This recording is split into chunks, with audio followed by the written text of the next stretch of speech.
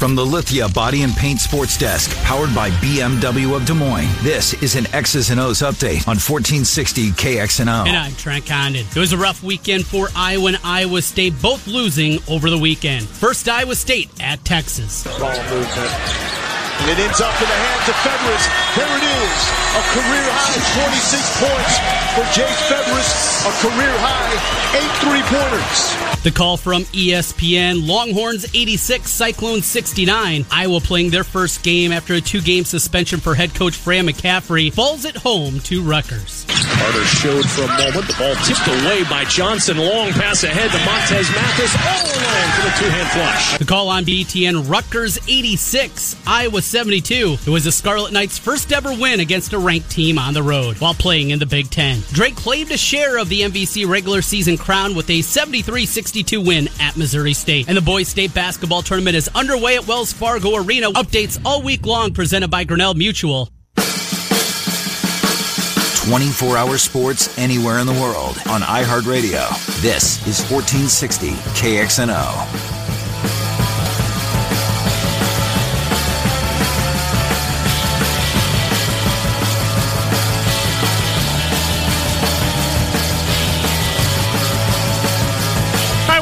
Miller and Condon, Des Moines Sports Station, 1460 KXNO. We take you until noon. I'm going to throw out a name right now. Buddy of mine listening to us in New Jersey. All right, Rob Doster? No, not Rob Doster, but I'm sure he's going to listen to Rob Doster at the bottom of the hour, yes, because that's when Rob Doster's going to join us.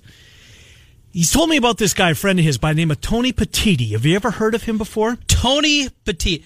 Not Tony Battie, the old Texas Tech forward. No, this is a different dude. He is the chief operating officer of Major League Baseball. Prior to that, he was the chief executive officer of Major League Baseball Network when it was launched. All right. He's a graduate of Harvard Law. Good start. If you looked up Tony Petitti is credited with the college football playoff. Whoa. That's a name. Central Iowa just learned about a candidate, in my opinion, today. No one had ever heard of Tony Petitti before. No. Certainly in this market. We had it first. I think we did. Not saying he's going to get it, but look at that resume, Trent. Harvard Law. In the room when the college football playoff is birthed, born. When MLB Network launched, he was behind it. There's that Big Ten Network, yes. MLB, that television angle. Right now, he's the COO for MLB. He deals with some big money. Yeah. Billions and billions of dollars. Yeah. It's a good name. It is a good name. Have you ever, I know you've done Big Ten media. Jim Delaney's press conferences? Yes. They're great. Yes. They really are. I mean, he answers, I don't know, he's up there for about a half an hour. I remember the first question I ever asked, my first time ever, 8-9 years ago, whenever it was. Yeah. And it was as Nebraska was joining. And I was asking them, they're changing into the division. So it was actually probably after that. I don't know. Whatever year they were coming in. And I asked them about basketball. Because the SEC, for a number of years, they had the divisions also split for basketball. He looked at me like I had two heads. Did he? No, that is football only. Just want to make sure. Make sure. Broke a little news. Because everybody tweeted it out then right after I asked the question. Is that right? Yes. Oh, that's you got a good question. Yes, that made me very happy. When you nail that one. So we will talk to Rob Doster bottom of the hour. In about 10 minutes, we'll talk to Scott Dockerman, the Northwestern Athletic Director, the AD. Jim Phillips there seems to be getting a lot of buzz early. That one makes sense too. Tony Petitti, watch this guy's resume. Like I'm telling you. Little outside of the box. Now, we're an hour and 5 minutes into the program. And we buried the lead. We did. Because yes, we are sports. Right. Sports. Right. 99% of the time. Yes. But there is one. Sounds like we're getting away from that, aren't we? There is one and more for Ken and myself. And for people that missed it, last year we found a program that we both enjoyed very much outside of the sports. Right. Now, there is a sports angle to it. Yes, or a former quarterback. Jay Cutler is on a reality TV show with his wife, Kristen Cavallari. It's called Very Cavallari. That's what it's called, yep. And Ken and I get a kick out of it. We do, for a number of reasons. I think Jay Cutler's really good in his role. He's so terrific. Funny. Yeah, he's I don't know if he means to be, Trent. That's the crazy part about it. It's who he is. It's not an act. Because Jay Cutler has never seemed like the guy that has an act. He's combative, a little doofusy at times. Yeah. Probably hard to get along with. Mm-hmm. And he's on this reality TV show. Last night, it was great. Now, you haven't watched it yet. I've got it. The replay is at noon. I sent you a text right towards the end of it last night. Yeah, and I never saw it because I was so sadly into this Michael Jackson thing. You'll watch it at noon. We'll do a 2-minute recap of it tomorrow. Okay. But I got incredibly excited. They did after the first program. Most TV shows do. Coming up this season on da-da-da. And there is a episode coming up this year where Jay Cutler, the story behind it, if you've never seen it, it's basically about Kristen Cavallari, his wife, and the business that she runs. Mm-hmm. And it's all the people that are about it. So it survived the summer or survived the off season. It's doing well. Yeah, and it sounds like, according to episode 1, very well. But there is an episode coming up this season where he is going to go in, he's all dressed up, and he's yelling at people. He's asking them, well, what are you doing? What is your job? Are you actually working? Cutler's getting after him a little bit. Bringing that football mentality into, I don't even know what business it is. Fashion. Fashion, yeah. Some fashion business. Oh, I'm so excited for this. We did watch that show. Did you find it or did I? I think we both saw it on Twitter. You watched it, and I was shocked. You came in the next day and said, yeah, I watched it. Like, what are you talking about? You actually watched it? So then I started watching it. Yeah. Now we're both hooked.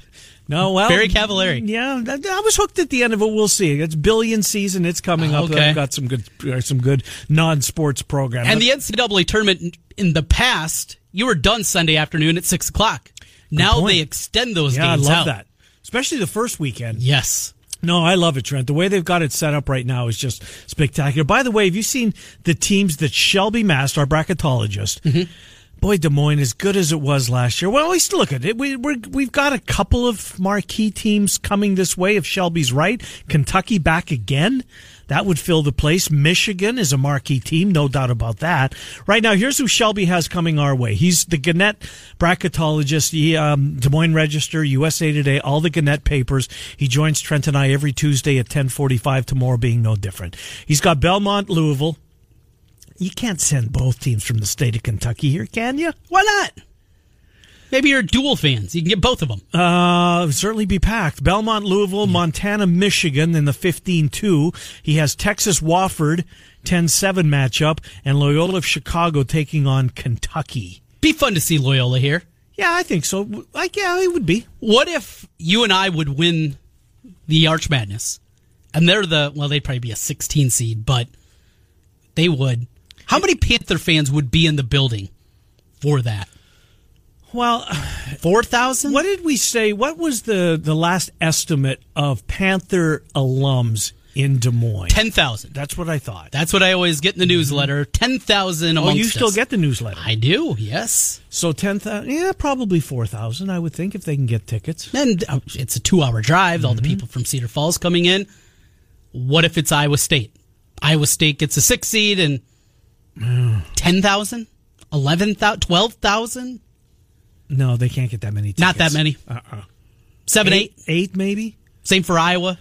Maybe a shade less? I don't think, if you had to, if there is a favorite to get here right now? I think it's Michigan. No, I mean of the local schools. Of the local schools. Yeah, no, the favorite, if Shelby's right, who would you want to see? Yeah, Michigan, I think both Michigan and Michigan State are coming here because of proximity. You really do? Yes. And because of that, Iowa more than likely 2 weeks from today we'll know. Wouldn't be the 7-10 seed on the other side. Now, if Iowa State keeps falling, they could be the 7 seed, and then they get to play close to home. Yeah. Do you remember one of the talking points when we started morphing into basketball and remembering that the tournament was in downtown Des Moines? And it wasn't even a talking point; it was more of a punchline. Drake can't play here. Right, they're going to be in the tournament, right? Exactly. They're picked 9th. And now they can't be here because they're the host. They're the host. Think about that. Yeah.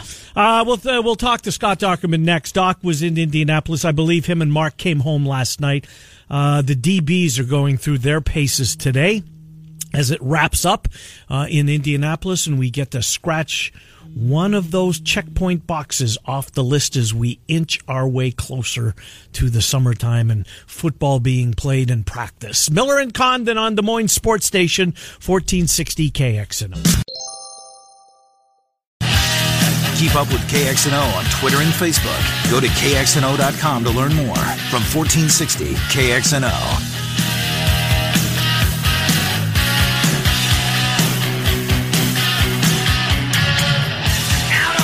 All right, Miller and Condon, Des Moines Sports Station, 1460 KXNO. Trent and I have another 45 minutes with you or thereabouts. If you miss any portion of the program, you can always listen to the podcast. They are up at KXNO.com very quickly after the show's conclusion. Trent has high school basketball. We'll do that before we get out of here as far as the schedule-wise, as he's busy on Wednesday, which will prevent us from being with you with the exception of a half an hour, right? So we'll get Cappy for the most part, and that'll be it on Wednesday. Maybe preview Iowa State, West Virginia, and then Trent will be making his way down to Wells Fargo. Scott Dockerman made his way back from Indianapolis last night. He and Mark Morehouse were there. Good to talk to you, Scott Dockerman. How are you? Hey, good, guys. How's it going today? Pretty well. How far of a drive is Indy from where you're at? About 5.5? Yeah, about 6 hours or so. So it was a nice drive after everything yesterday. Got back at a decent, later part of the evening, and away we go back to the old salt mine. Indeed. Well, you know what? We'll get to the combine. We'll get to Nelson and the tight ends. And I know you spent some time with the two Iowa State participants, so we'll get your take on those too. But the biggest story, I think, today in sports, Jim Delaney announcing that the clock is ticking, that he's going to step down, retire at June of 2020. Doc, the impact that he's had on college athletics as a whole, really the realignment and the television network, et cetera, et cetera. What an impact he's going to leave behind when it's all said and done next June. You can make a case that he's probably the most impactful sports administrator in college athletics history. You look at when he came in 1989, replaced Wayne Duke, an Iowa native and grad, and where he took college athletics, and some big wins, some losses, in my opinion, but always made an impact. I mean, he added 4 teams to the Big Ten. I mean, Penn State at the very beginning, he invited Notre Dame that declined him. You add Nebraska, and then of course Rutgers and Maryland. The impact of BTN. Just so many of the other issues revolving student athlete welfare that he's been at the forefront of and bringing up. I remember it was about 5 or 6 years ago or something when he was discussing, providing stipends for student athletes. What a big deal that was, but he pushed it. Everybody's doing it now. It's like not even it doesn't even matter. So his era, is certainly one of the greatest there is. It's up for debate, as it should be, for how good it was, but his impact is immeasurable in some ways. So we were talking replacements. It seems like there's a few names that have been bandied about, but anything jump to your mind, names that you think would make sense to take over what's one of the probably 2 biggest jobs in college sports right now, going along with commissioner of the SEC? Yeah, I mean, I probably would start, first you look inside the Big Ten, and Brad Traviola is their deputy commissioner. He's done a really nice job. Financially, he's done a good job with the league. So there's a lot there that I think he needs to be under consideration. Probably another person, as far among the athletic directors in the Big Ten would be Jim Phillips at Northwestern. I think he's the best of the bunch. He's does a nice job of kind of standing and facing the music and really talking about the issues that are important. He's got charisma, and I think that's important, and he seems to build consensus. And he's done some really good things at Northwestern. A lot of schools have tried to hire him away, and they can't. So I think he's probably the best internal candidate. And then you look around at, Andrea Williams with the Big Sky. She's the commissioner at the Big Sky. She used to be at the Big Ten. And I'm sure there will be other people who come to mind, but those would be 3 that kind of jump out immediately. Has has the Big Ten honored him with naming anything after him at this point, Doc? Trent and I tried to think of it earlier. We couldn't. I mean, and we both agree with you. The impact that he's had has been, is as big an impact as anybody. Totally agree with you. Have they honored him in any way? so far? No, but they will. I mean, I kind of think that, probably the Student Athletes of the Year award that comes out, in June every year, I think that'll probably be named after him. It wouldn't surprise me if the Big Ten football championship game MVP gets named after him. He will have a lot of honors coming his way. It's just, they haven't done it yet, and it's always one of those awards that, I'm sure he's probably uncomfortable with having something named after him while he's still in office. But, the awards definitely will come his way, no doubt about it. Well, two of the last teams that he brought in, Maryland and Rutgers, two teams that beat Iowa. In fact, their first ever victories on the road as Big Ten members against top 25 teams came in Iowa City over the last week and a half. Doc, let's go back to Saturday. Not sure how much you saw of it as you were in Indianapolis. Losing at home to Rutgers is bad, but the fashion that they lost, giving up that many points to a Rutgers team that has issues offensively. If people haven't hit the panic button, is it time to hit it now? I think it's time to hit the ultra concerned button, no doubt about it. I mean, you're giving up in the second half, you're giving up almost 60% shooting, and 11 out of 23 3-point shooting. You've got to be concerned about your defense. You've got to be concerned about, the way you are attacking, on both ends of the floor. I mean, because, Iowa ran into this last year. You can't get too many track beats and hope to come out victorious, especially if you're not scoring at the same rate as your opponent. And, the last two, games have been very challenging for Iowa, one on the road at Ohio State. This one, I mean, this really you look at, the 3-pointers and just how crazy it is. I mean, it was just, 11 3-pointers for Rutgers, and Iowa was 8 of 29. There's just so many different concerns here. They've got to regroup. They've got to get their stuff together. I mean, they had more turnovers than assists. So, and you look at the way they've played, the way they've been blown out the last 2 weeks. What's happened off the court certainly has impacted this. That Iowa has a chance to regroup, rebound, and I think this is going to be a very, very important game against Wisconsin. But, we've all been here, done that. We know what could happen. So they've got to prevent that, and it's going to be up to the players, but it's also going to be up to the coaching staff to get it, the ship righted. Wisconsin's not going to be easy, Doc, as you know. It's senior day in Madison. Hap says goodbye. They say goodbye to him.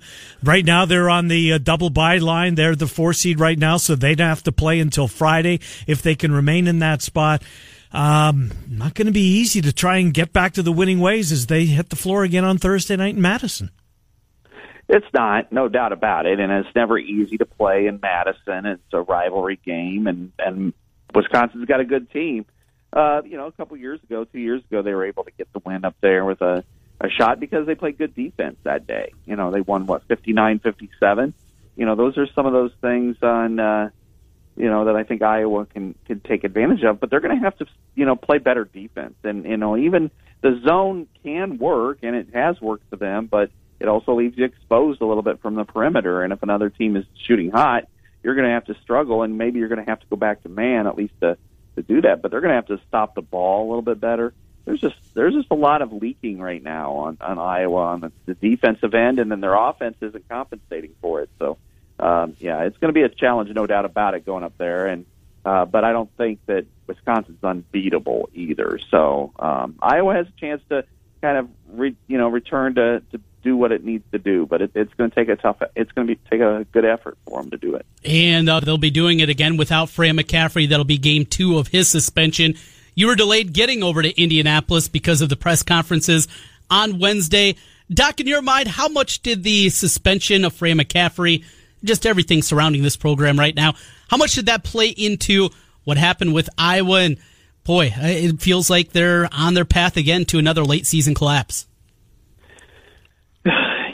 I wasn't there Saturday, so I can't necessarily speak to all of the issues. But what I can say is, it's tough for a team to overcome this. It's a distraction. It's something that prevents them from doing what they need to do on the court because their coach isn't there. And and if he's the head coach, you want him there to help you with adjustments and to change some things. And so they weren't able to get that done. I think right now, the focus has to be on the floor, and it's not there. it's on everything but the floor, from what, Gary Dolphin said to what Frank McCaffrey said and did to, and it's spilling over, and they've got to get it corrected. And I think it starts with the head coach, but I just didn't see a lot of remorse from him on Wednesday. I saw remorse for getting caught, not necessarily, and for getting fined and getting suspended, but not remorse for, hey, I went up to this official and I said something, not only completely inappropriate, but I did something completely inappropriate, and then that needed to be addressed. And I just don't get the feel that, he was sorry he got caught. So I think everything has to be real with this team, and right now I don't think it is. Doc, one more on this, and then I want to get to the Combine with you. Scott Dockerman from The Athletic did a great job, as always, if you're an Athletic subscriber, of covering this last 4 days over in Indianapolis. Doc, it's my opinion that Iowa was kind of given an ultimatum by the conference. Look, do you want to suspend him? And if you don't, we're going to. Is that how do you think that this happened? I know that, he was suspended by Iowa. Iowa came out and got in front of it. Did they, or were they told, if you don't do something, we're going to do it for you? That nobody will admit that, and I understand why. I know that Gary Barta was informed of what McCaffrey had done in advance. When he was actually in the press conference after he said what he did to Steve McJunkins. So, he had a lot of time to think about it and discuss it with Big Ten officials. And, there could have been some coercion, or it could have been, what to do. Right. And, but I tell you what, one thing that really disturbed me in the press conference was, Mark Morehouse asked directly, how many times do you get this? And Gary Barta turned to him and said, well, this is only the first time I've suspended him. Well, that's kind of a wimpy way out of things. I mean, the Big Ten had to do it, back in 2018 for his crazy episode at Wisconsin, and you should own it. You should say, this is unacceptable behavior, and be a stand-up person. Instead, I just got the feel that he felt like he had to do it. So I'm not saying your theory is incorrect. I'm just saying that we really don't know. Right. And it did feel a little bit like the Big Ten probably said, you've got to do this or not, or we will. Right. That's how I took it. Scott Dockerman for The Athletic. Doc, a couple of things on the Combine. Look, we knew the tight ends were going to be really popular there in Hawkinson and Fant. And Fant, I guess, just wowed them with what he can do athletically and putting up numbers. There's just crazy numbers for a tight end. So your thoughts on those two, and then Anthony Nelson. He's going to play in the league a long time, in my opinion. I don't know when he's going to be drafted. I think he's going to be one of those Hawkeyes that falls and is a steal, and people are going to be, wow, how did he get this far in the draft type of thing? I really like his game. Your thoughts on the Hawks that you saw down in Indianapolis? Yeah, with the Hawkeyes, it was, Noah Fant. We knew that he was going to crush it there, that his numbers were just going to be out of this world, and they were. I mean, I think he claimed 5, categories among the tight ends, and was faster than all but 8 running backs, and in the 40, ran a 4.5, and he's 10 pounds heavier than he was when he was listed at Iowa. It's just, I think if anything, he may have solidified himself more as not only a first-round pick, but a top 20 pick than anybody. And then, by comparison, you look athletically and think, well, T.J. Hawkinson didn't quite measure up. No, he actually did better than I thought he would. I mean, he had 2. He was second in 5 different categories. I mean, just they both outperformed what I even thought they would there. And then, of course, on the field, what they've shown, they certainly deserve all the accolades they get. So they to me are going to be first-round picks. It wouldn't surprise me at all if they're somewhere in the top 15. And I think they both answered questions honestly and openly. And there was no. You kind of wonder with Noah Fant, what he might say about his former program. Mm-hmm. He was nothing but, praised the program. So I really was impressed. And then, Anthony Nelson, most of the people have told me he's going to be a second rounder. Okay. So I don't know that he's going to fall, I mean, 6'7", 270. He's got good get off. He's good, fast. He's, ran a 4.8, I want to say. Just really an impressive performance. Maybe not quite as strong as you want him to be, but, I mean, you can't teach that kind of length, so And then finally, the guy that, if there is a guy that falls, and I think just positionally, it's Amani Hooker, but I think he can have the same impact or similar impact, I should say, as Desmond King going forward. Scott Dockerman from The Athletic. Read about the Combine and the week that Doc spent there at athletic.com. Great stuff. Thank you, Scott. We'll talk to you a week from today. Appreciate it. All right. Have a good one, guys. Yeah, you do the same. Scott Dockerman from The Athletic joins us here on Miller and Condon. We've got a Grinnell Mutual High School update. The boys are underway. Trent has that. We're going to come back. Rob Doster from NBCSports.com. Take it away, Trent.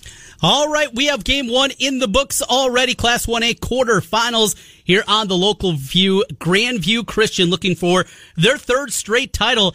They found themselves in a tussle with 8-seeded St. Albert of Council Bluffs, but the Thunder pull away and get the win 58-51. Grandview into the semifinals with the victory. Bryce Crabb led the way with 17 points for Grandview Christian. Going on right now, first quarter, it's Montezuma, a 12-4 lead over Algona Garrigan. Updates all throughout the day and all week long. Our play-by-play coverage gets started here on 1460 KXNO Wednesday morning with Waukee and Dowling Catholic. As we get the timeout, our updates presented by Grinnell Mutual Insurance. Rob Doster joins us next. It's 24-hour sports, morning, noon, and night, here on 1460 KXNO.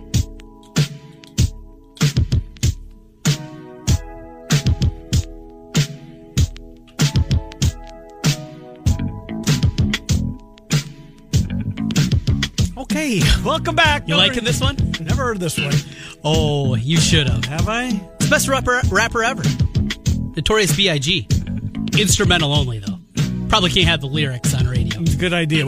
We'll stop before we get to that point. Let's get Rob Doster in here. He'll save us. CollegeBasketballTalk.com, part of NBC Sports. Rob, Trent, and Ken, how are you? I'm doing great. I guess you guys are going to have to call me the Notorious ROB now, huh? The Notorious ROB. What is going on with the Notorious Zion Williamson? Are they shutting him down? I don't think so. I have a feeling that he's going to be back at some point this season. North Carolina maybe this weekend? Yeah, my guess is tomorrow. It's not anything with any inside information, but I just get a feeling that they're going to try to get him a game before he has to go play North Carolina. I don't know if you want to just throw him out there and have his first game after a 2-week layoff be playing in an environment like that against a team like that. But, we'll see. It does not feel like this is the kind of thing where they're shutting him down for a year. And when it comes down to it, like mild knee sprains, mild MCL sprains are normally like 2-week injuries, right? So it's not all that surprising that it takes them. It's going to take him 2 weeks to get back on the floor. But he said that Zion's been practicing. He hasn't done any full contact stuff, but he's been practicing. He's moving well on the knee. And, to me, it just seems like this is a little bit precautionary, a little bit maybe the family kind of saying, look, we don't want to rush this thing back. And Duke knowing that, like, it doesn't – what's a loss to Virginia Tech going to do that? Nothing. It doesn't matter. So when it matters is game at North Carolina, the ACC tournament, and the NCAA tournament, and that's when they want him back and healthy and ready to go. Well, because of the Zion injury, North Carolina, when they throttled Duke without Zion, kind of got overshadowed there. And this Duke team overall, we had the long conversation about Virginia as they bouncing back from last year and what happened in the NCAA tournament. If this team's going to be different, of course, Duke all season long. This North Carolina team, good enough to win a national championship in your mind? Yeah, I think so. I would not put them in the same conversation as a healthy Duke, as Gonzaga, and as Virginia, because I think that there is a little bit more of a floor with that with North Carolina. Part of the reason is because their best player and most dangerous player is a guy that's just kind of like inherently streaky. Kobe White is a guy that is a tough shot maker. Yep. There's going to be nights where he goes for 30, and there's going to be nights where he goes for 9 points and 6 turnovers. Mm-hmm. And that's just kind of like what he is and the way that he plays. He gets hot and he's going to make everything. When he's having a bad night, he's going to go 3 for 14. So when you're relying on a guy like that to be your best player, it's a little bit of a situation where you just kind of have to accept the reality that you're going to be a little bit more up and down. The thing that's promising to me is that not only has Luke May stepped up of late and played some of his best basketball, but Nazir Little's done the same thing. His best game of the year was against Florida State in that 18-point win. Cam Johnson has just been as good Terrific. as always. And yeah, when you have three guys that are as good as those three guys are, as kind of your secondary option, all of a sudden you're looking at a team that has three guys that can get you 30 on any given night, plus Nazir Little, who can pop off 15 or 20. Two of which are seniors too, Rob, which I think plays a big role. I really do. Yes, it really does, and it's nice to see Cam Johnson kind of come into his own here, because we hyped him up a lot last year, and that he had a little bit of a knee injury and he was not playing his best basketball, and not moving his best. So it's nice to see him kind of get it going. I think he's going to end up playing in the NBA. He just shoots so well, and when you're 6'9" and shoot it like that, there's always a chance for you to make it. I want to get to Kentucky, Tennessee in just a second, but since you brought up Kobe White, is he a one-and-doneer? He probably is, but I hope he's not. Is he gone for sure, do you think? I don't think he's gone for sure, but I would probably, if I were to wager on it, I would be wagering on him heading to the NBA. Yeah, me I think too. that he's probably a top 20 pick at this point. When you're a guy that has his size and his shot-making ability, you don't really realize it because you think so much of his height is part of his hair, but he's like 6'4", 6'5". Yeah. He's a big dude, and he's able to create space, and he makes all the shots that need NBA guards to make. And I think that he also, there's a pretty clearly defined role for what he's going to be at the next level, just kind of like a microwave scorer off the bench. I don't think he's ever going to be a guy that is a starting point guard on the team, but I do think that there is a useful role for him being a bench guy in the NBA moving forward. I'm higher on him now than I was at the start of the season, and I think that I would probably let me put it like this. I think that if he got drafted in the early 20s by a playoff team, he's going to make that team better by giving them a little bit of scoring pop coming off their bench. Big 10 and Big 12 before we get out of here, but I want to go back to Kentucky and Tennessee, just a completely different game than we saw in Lexington. Reed Travis had a big role in that game in the win for Kentucky. Of course, he didn't play in Knoxville. What happened in that game, Rob? It was just like a complete opposite of what we saw a couple of weeks ago. Well, Tyler Hero ran his mouth and pissed off Grant Williams and Admiral Schofield, and Tennessee decided to show up and play. I don't know if you guys caught that whole thing, but Tyler Hero, after the win at Kentucky, said to reporters that speaking about Tennessee, he said, quote, they were scared of P.J. Washington. And Tennessee heard about that. There was a point in the game at Ole Miss, Tennessee won before going to play Kentucky. You could hear Admiral Schofield in the background of an interview say, reference that Grant Williams was scared of P.J. Washington. So that's something that Tennessee knew about. They were playing on the road. Jordan Bone showed up and played his best game of the year. And, honestly, I just think that the skill set that Reed Travis has works really, really well to take Tennessee out of the things that they want to do. So much of what they do is involved around big men creating space and creating steals in the paint, whether it's to kind of wedge a shot blocker away from the rim when a guard drives, or just Grant Williams getting position 8 feet from the bucket and making a pass or making a move to score.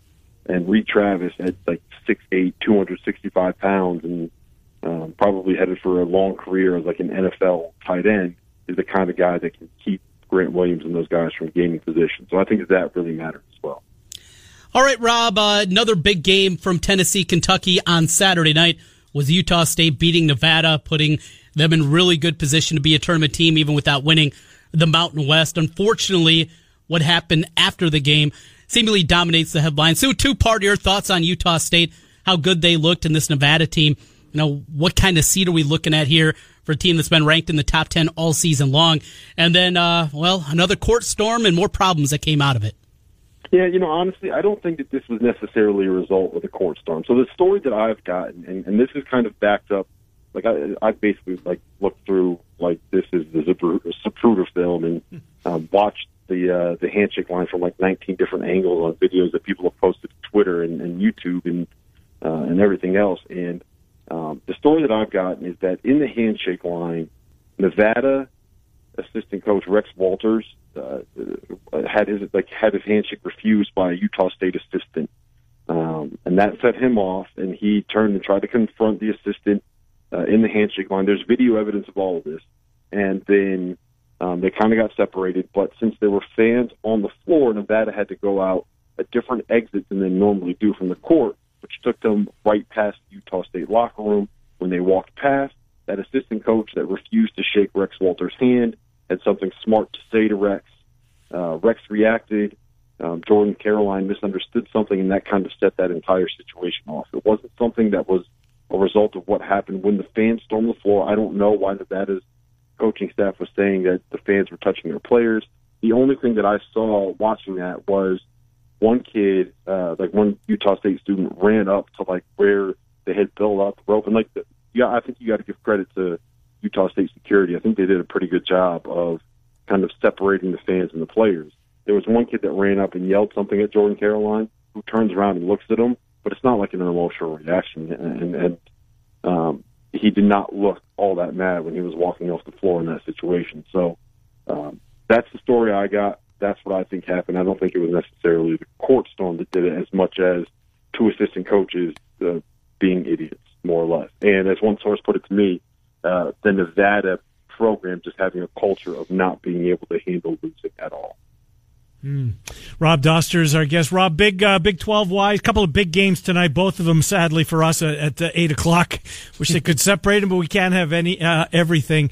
Texas Tech is going to be in Ames on Saturday. In all likelihood, a chance at minimum grab a share of this thing, but maybe not. They've got Texas tonight, and, well, K-State's got TCU. Kansas, I kind of thought got away with stole one in Stillwater this past week. I ask you this every week. Are you ready to go there yet, Rob Doster? Is Kansas run over? Oh, man. I don't know, man. I don't know. I don't want to bet against it because every year we run into a situation like this where it just feels like it's dead in the water. And every year Kansas seems to find a way to be able to wriggle out of it. And, Kansas State, they're at Oklahoma tonight, right?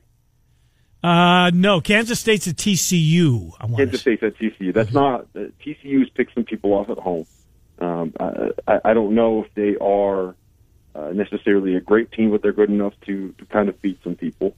And Texas Tech playing at Iowa State. There's a reason they call it Hilton Magic. Most years, not this year.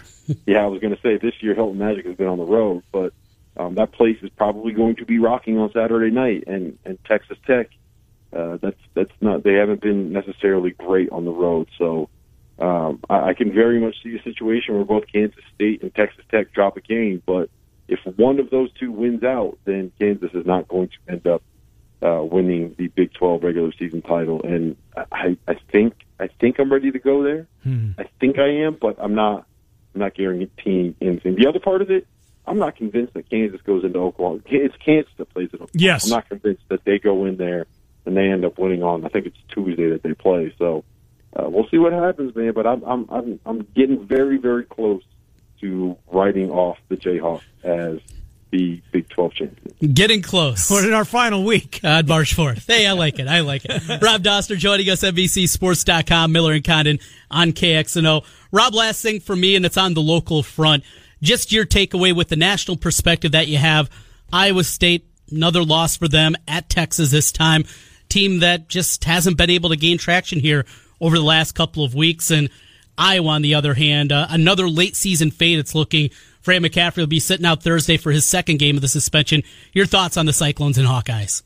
Well, the Cyclones are just they're too schizophrenic for me at this point. I love everything about the way that they're built. I love them in theory, but they just every time I finally buy into it, they just break my heart. So I've had to divorce myself from my love of the Iowa State Cyclones and just accept the fact that they are a pretty average basketball team when it comes to the way that they actually play from a day in, day out basis. As far as Iowa is concerned, I just don't understand why they are so married to a guy that has won 2 NCAA tournament games in 8 years.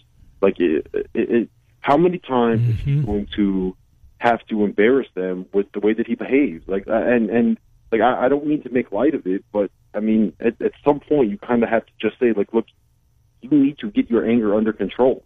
You are costing us and you are costing this program. And I don't think it's a coincidence that Iowa lost at home without to Rutgers without their coach on the sidelines. And how many seed lines is that going to cost them? How many, what is that going to cost them in the bracket with adding a Q3 loss to their resume? Because the NCAA selection committee is not going to factor in the fact that their coach got suspended. That's not going to be something that they kind of give Iowa a little bit of credit for with that loss. That loss is there. It's a 15-point home loss to a team that is a quadrant 3 opponent.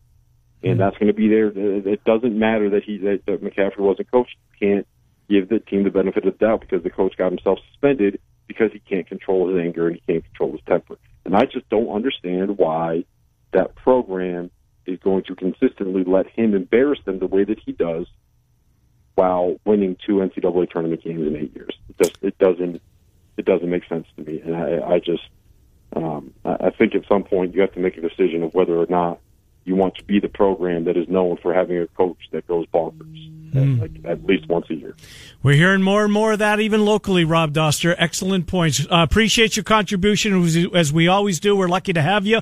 We'll talk to you next Monday. Thank you, Rob. Always a pleasure, guys. Good catching up. Yep, good to talk to you. Rob Doster, NBCSports.com. So a couple of things. Steve Prohm's press conference is underway. Mm-hmm. He has yet to talk to Cam Lard. What? That's what I thought. It's Monday. Game was Saturday. He is yet to speak to Cam Lard, apparently. Well, that's from Prohm. Yet to speak with him. Mm-hmm. It's difficult to wrap your mind around, correct? That's what I thought, too. Weiler-Babb is iffy on Wednesday, so that means Wigington would start, finally, and it would start due to injury. They play West Virginia, so we really won't know, I don't think, whether that is a spark or not that the team needs. But the Cam Lard thing is a head-scratcher to me. Yes. I mean, what are you waiting for? Right. And who's it up to reach out? Is he waiting for Lard to show up in his office? You wouldn't think so. He's suspended. They had that conversation. There had to be some, we'll see on Wednesday. Let's talk on Sunday. Not Wednesday. We'll see on Sunday. We get back. I don't get it. That's a strange one to me. I wonder if there's more there. Dylan Mons told us earlier that had something to do with conditioning after practice. Apparently he was late to practice. And he was told to run, and he refused. It's not how it works. No, if the coach tells you to run, if he's enacting a little discipline on you because something you did, you do it. Now that's second half. We don't know if that's for sure, but I've heard that twice now. Dylan was the last one to say. Have you ever watched 90210? I never have in my life. 90210, Beverly Hills 90210. Never saw him. Luke Perry died. What? Dead. 52 years old. He was the star of the show? Yes. One of the stars, yes. One of the stars. Wow. 52 years old. Massive stroke, apparently. Huh. Anyways, tonight. You threw me for a loop there. I did kind of catch you off guard. Virginia, Syracuse early. ESPN. Yeah, I like that one. There's nothing else early. I mean, nothing else. Well, we get the beginning of the Atlantic Sun Conference Tournament start tonight, Ken Miller. Okay, I'll take your word for it. You're not moving my needle. The New Jersey Institute of Technology against Florida Gulf Coast? Pass. No? Okay. Have you got a number on it? Have you got a play, an opinion? Oh, I have an opinion. Do you like NJIT? I do. NJIT. On the road, down in Fort Myers? Is that where Florida Gulf Coast was? I have no idea. That run was fun, wasn't it? Yeah, it really was. Beating Georgetown, 3-14 absolutely. game. And parlayed that into a big job. Yes. A couple of Big 12 games later on. Of the two, which ones? Texas Tech for me. The number is bigger in that one. Guess what that number is? Do you have any idea? Well, it's at Texas Tech, and it's senior night there. It's 8. 8.5. Okay. Felt a little hefty. I'm looking deeper at that one. Okay. And then K-State on the road, TCU. Give me TCU. K-State stinks. Do they get beat? Well, Dean Wade was terrific. He was. I mean, that Brown dunk was, that he had. Oh, my. Brown was really the only one of the starters. Boy, they're not. They have no depth at all. No, they don't. If they get in foul trouble, they're in deep water. But Brown had an off night, but Snead was fantastic. He was. That's a good team, Trent, I'm telling you. So will they both get to the weekend tied for first place, a game ahead of Kansas? No, somebody's taking a loss. So K-State loses tonight. Texas Tech will come to Ames with a chance to outright win. End the streak. And do so at Hilton Coliseum. Celebrate. Oh, that's insult to injury. Murph and Andy at 2. The Fanatics at 4. The Rush will start it all tomorrow at 6. Miller and Condon back tomorrow at 10. Thanks for being here. 1460 KXNO.